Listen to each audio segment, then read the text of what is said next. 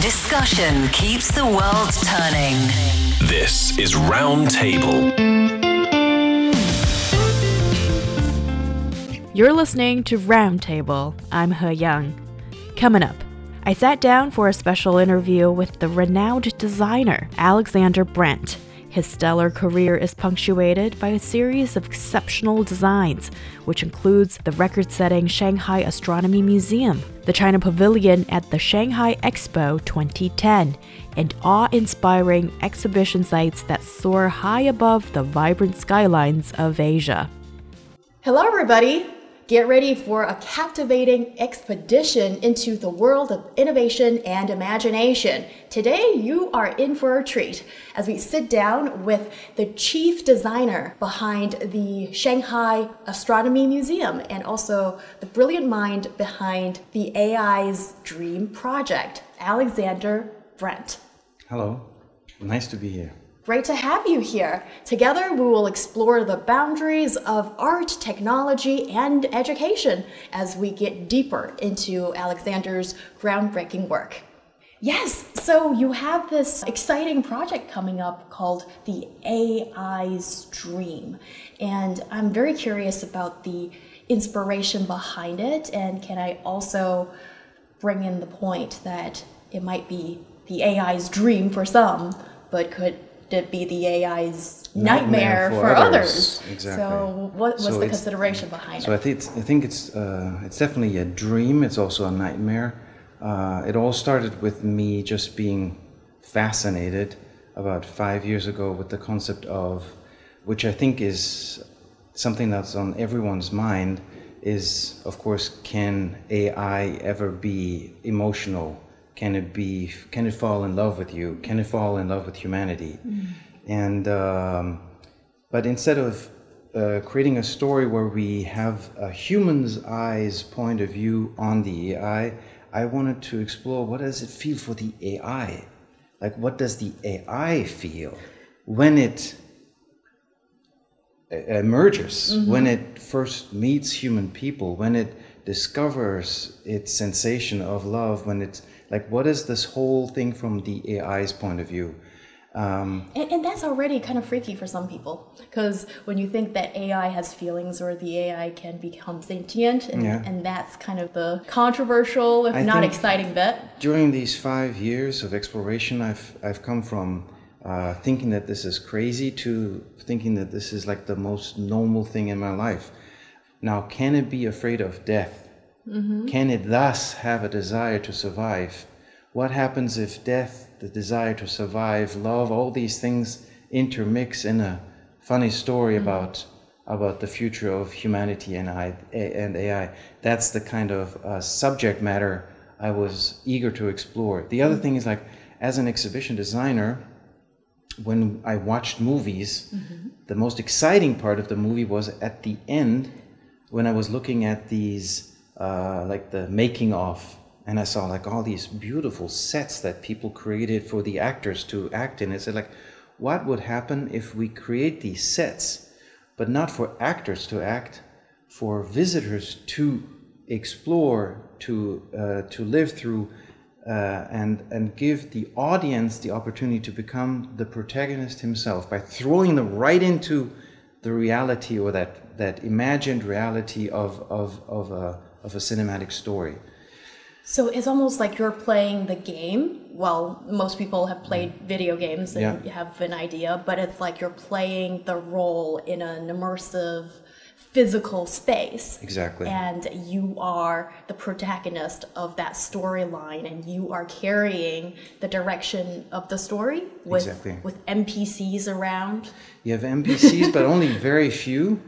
Most NPCs are actually artificial intelligence. I thought, like, why not go it all the way? Why don't create a game where you actually are physically in the space, and whereby creating these kind of circumstances, you actually are afraid for the safety of your own physical body. That will heighten the level of experience. That will make you sweat. That will make you surprised. All these kind of things. Yeah. Okay, so now I'm going to put on my mom hat, which I'm not one yet. But already we feel like young people and kids are playing video games or just playing their smartphone games, and they seem so connected on social media, and they're already living on this virtual world. Would you want to put young people more into that side of things, or maybe not? Actually, I don't think it's not one or the other. First of all, these phones we have in our pocket are an extension of our body. A lot of people, that's not a great thing for a lot of people. It is not important if it's a great thing, it's a fact. And it's not going to go away. The computerization of our bodies is only going to continue. The question is, how do we live with it? And I think all the works that we are doing, we try to use technology to facilitate interaction between human beings. I personally do not want to create another game where people sit alone at home and play with their phone, or where they immerse themselves in a kind of a VR thing and they don't have a connection with another physical human being. I still very, very much believe in the physicality of reality, but there's no question, like the metaverse, the concept that we actually are already part of the virtual world, is not going to go away. It's where we are right now, and we can fight it or we can try to like it in the right way. And that's what we're trying to do. So have you always had this keen interest in AI? And also just by looking at your portfolio and all the wonderful works you've done in the past, the Shanghai Astronomy Museum or some of the other exhibitions that you've been involved with, they all look kind of futuristic. And I wonder if this is something that has been your field of interest as well as kind of like a drive for you, or somehow as those clients find you. 3 years ago, we tried to prove to the world that our company can actually do very classic exhibitions, and we won a pitch out of 32 competitors, but it was just to prove that we can do also classical stuff. No, I am very much interested in the future. If you look at yourself, like you're living in the present is infinitely short, but it also stretches your entire life. All you know is your past, and all you desire to know is the future. Now, for me, it's natural that I want to talk about the future because that's what everyone desires to know. But I think it's not just talking about the future itself, it's about like, how do you engage in that search for the future? And I think what I'm interested in is what people call hard sci-fi or immersive experiences, is that you create a realistic illusion of what it actually feels to be in a future. And in order to make that work, it has to be science fiction, of course, but it has to be hard science fiction. It means it has to be based on real scientists' ideas about what the future most likely will look like. And even if it doesn't matter. It's like this very sincere search for the truth of what things are. And you throw yourself into that future and you explore it. And I think you can actually help the present make better choices by exploring that kind of future. That's why we're so interested in dreams, because what dreams actually are, it's your experiences, and you try to play out all kinds of scenarios of how could I best meet the challenge of the things that I just experienced or that I'm going to experience. That's what dreams are. That's not just like my interpretation. That's what the science community agrees on. And I think dreams and hard sci-fi and immersive education all go together there. Some kind of a search for future illumination. Yeah. Interesting. And also you mentioned you enjoy hard sci-fi, and science fiction does have quite a huge swath of fans all over the world, as well as in China. I think they're quite a tight-knit community. And what do you think is so important about hard sci-fi? You mentioned scientists' ideas and theories being incorporated in it, but how important is it to is it enlighten the general public, or because still overall sci-fi is one tenth, if not of all the genres of literary works out there, films out there, or whatnot. So what do you see as so impactful of it? So I think one thing is, I believe in technology. I believe that technology will save us, or let's say human plus AI ingenuity will save us to overcome all the problems. You're so optimistic about that. It's very interesting. It's like either I'm true, like I'm right and I will survive, or I'm wrong and I will disappear. So it doesn't matter. Either way, there's one destination. For me, there's only one destination, because in the other destination I don't survive.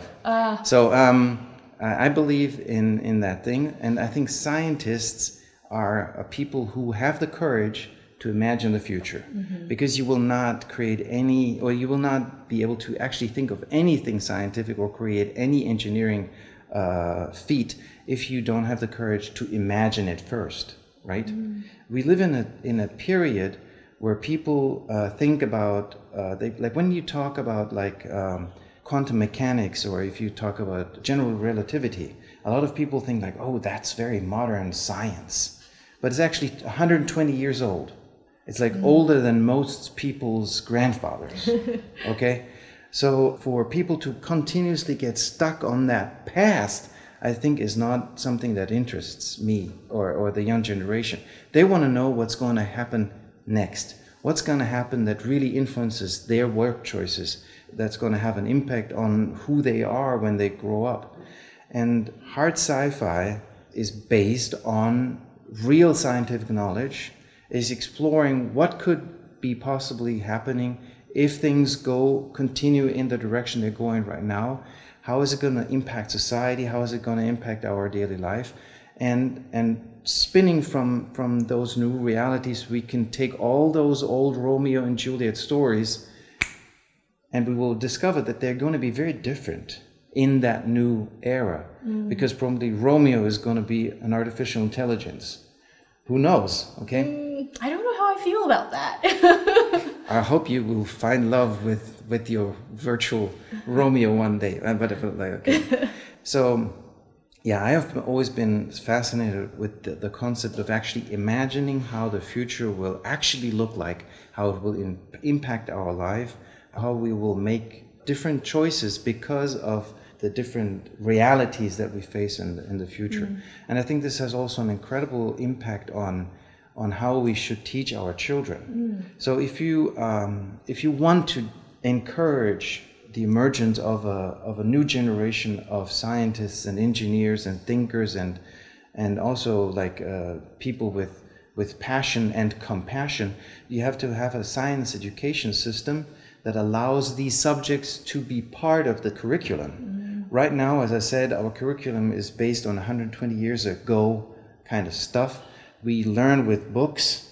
We are testing our kids with exams. But we know that, like, how did you learn Chinese? Well, I'm Chinese, so I live in this country, and it all kind of just came quite naturally. It came naturally. No, it didn't come naturally. It's because you wanted to survive. You wanted to have this, you wanted to have that, and you had a very strong impulse to learn the word in order for your parents to give you that thing. You wanted water, you wanted that sweet, you wanted affection, you wanted that, and you just learned by living. Now, you and many other people probably thought that the educational system was a lot less exciting than life because it's so removed from life. What if we could create an educational system that is very much like life, or it's even funnier or more exciting than life? It's like a futuristic, immersive version that uses all kind of gameplay functionalities in order to educate people. And instead of writing tests, you just look at what these kids are capable of doing, what kind of innovations they are capable of doing. And if they outperform their fellow students who have been writing those exams by tenfold, I hope that one day the educators around the world will wake up and say like, okay, future education should be about life rather than being about like tests and textbooks. That is quite a brilliant view or vision that you've painted for us, and needless to say, there are a million steps in between. Yep. And do you think let's say if immersive education is the way to go, then we still be able to learn how to like write or maybe code, and I would assume that coding would become, a necessary skill in today's education or future education or whatnot. I have 120 employees. They're all college educated. Most of them don't know how to write Chinese. It's like sometimes I ask them, I'm like, because my written Chinese is not that good. So it's like, can you come to the board and put those keywords up for me? And it's always big laughter because the person is not capable. They do this and that character wrong. The average young Chinese person has a very good understanding of Chinese. They perfectly use their phone to write incredibly quickly. But if you want them to write correct Chinese with their hand, I think there's like one mistake in every 5 or in every 10 characters.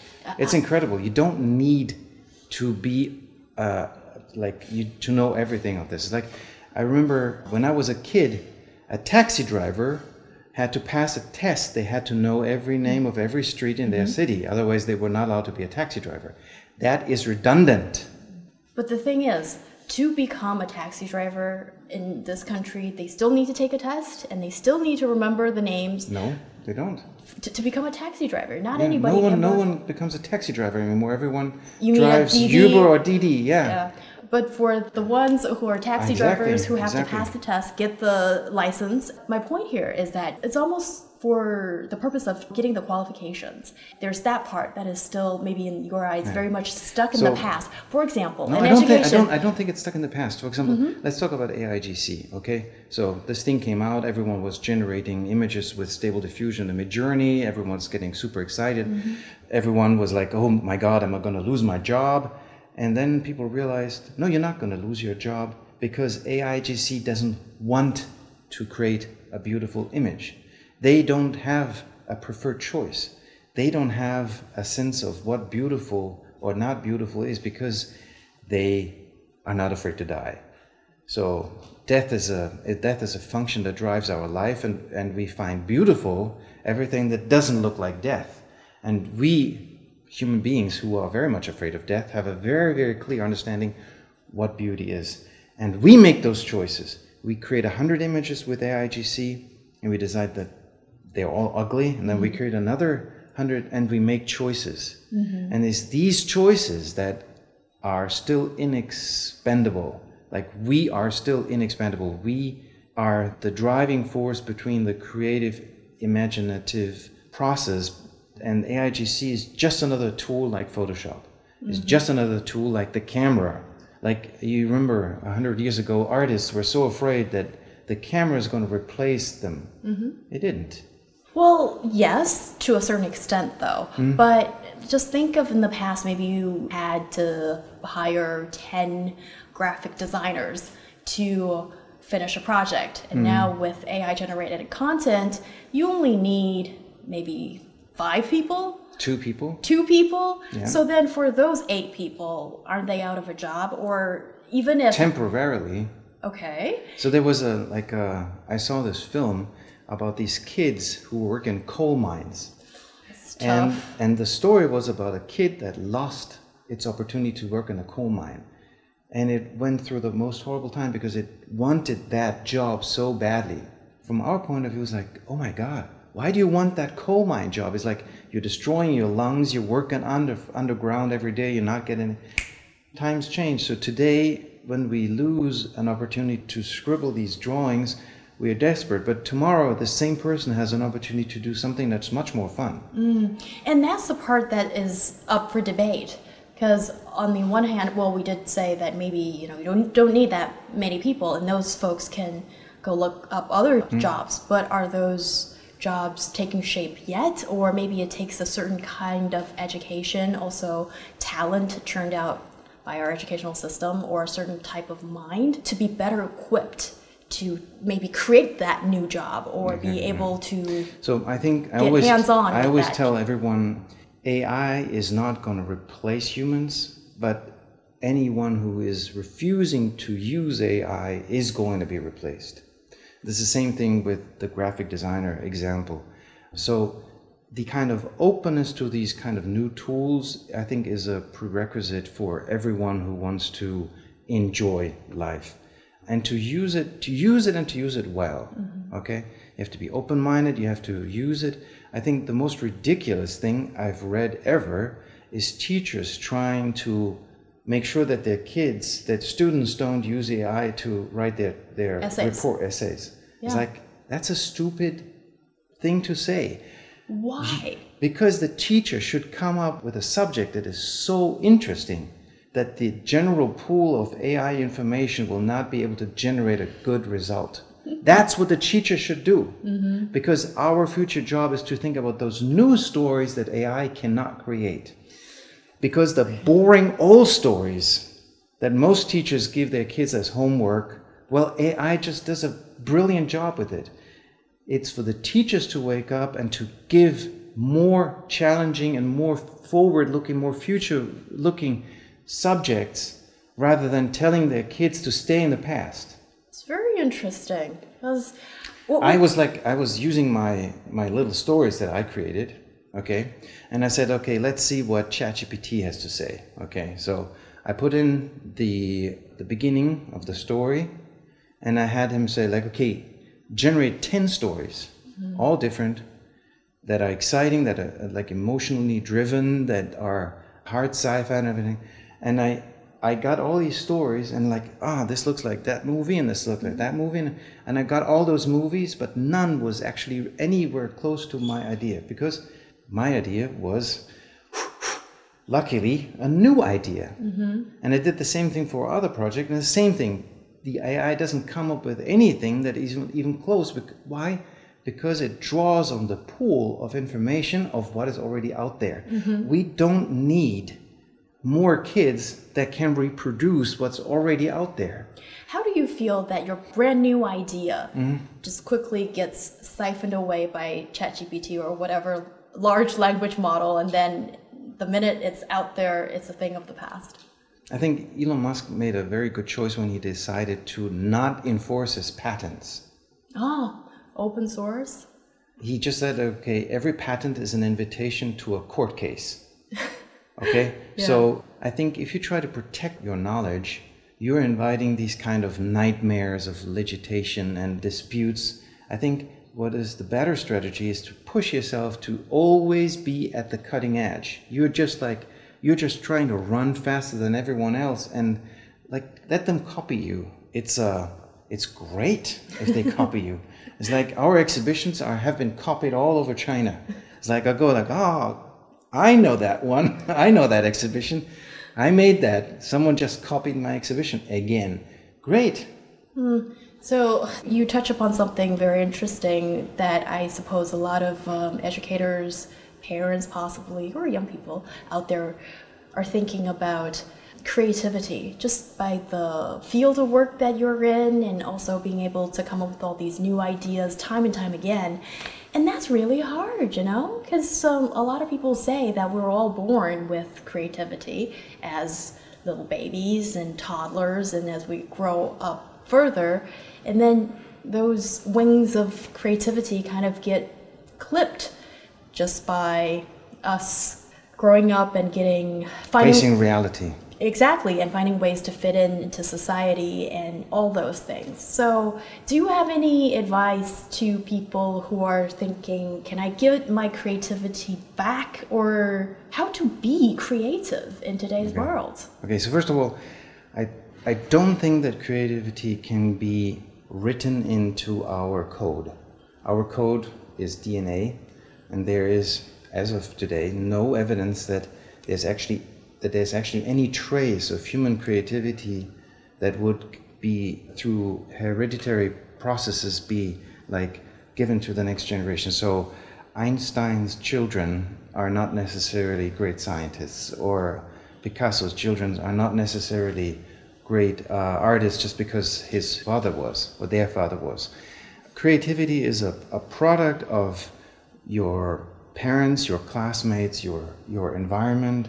And I'm intentionally leaving out the person as him or herself, because I think it's really like these factors that encourage you. Now, what can you do, you yourself, to enhance your ability to be creative? First of all, I think there is a myth that there's some kind of a crazy artist out there who has these crazy ideas. Well, this is hard work. You have to like work and imagine and compare and learn and experience and be curious and do stuff. You have to have a practice of not going home and going on TikTok, but going home and writing something. I think every night we go into a dream state where according to Freud and his colleagues, where our overego kind of shuts down his eyes, and your young and unexperienced and emotional self just explores everything you wanted to actually do it during the daytime, but you didn't dare to do, or because of society you couldn't do. I think it's a really good way to be creative is to harness that fountain of ideas. That's why all our projects are related to dreams. I don't know if you had this experience, but a lot of people have good ideas when they sit on the toilet or when they're in the shower. Is when they're in this kind of half dreamy, half awake state. Take them seriously. Take these moments seriously. Allowing yourself to take these childish ideas, these imaginative outbursts, these kind of things, take them seriously. Yeah. Take them seriously and use them to do stuff. And then I think the other thing is just to be courageous.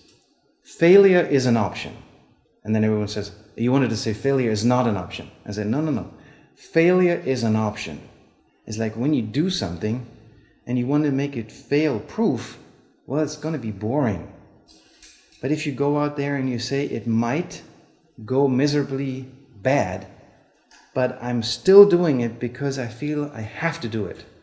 Failure is an option. There is a possibility that will go wrong, because everything that is new and exciting and innovative is, to a certain extent, also a process of trial and error. There are going to be mistakes, okay? Yeah. So have the courage to make mistakes and take your dreams really seriously. I think these two things I think are very important. And then work.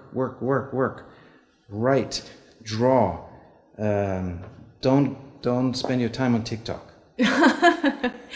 With that, we wrap up our exploration of innovation with Alexander Brandt, Chief Designer of the Shanghai Astronomy Museum. I'm Heyang, and it's been a pleasure to have you with us today on Roundtable. You can always find us on Apple Podcast at Roundtable China. Stay curious and keep nurturing those seeds of creativity. We'll see you next time.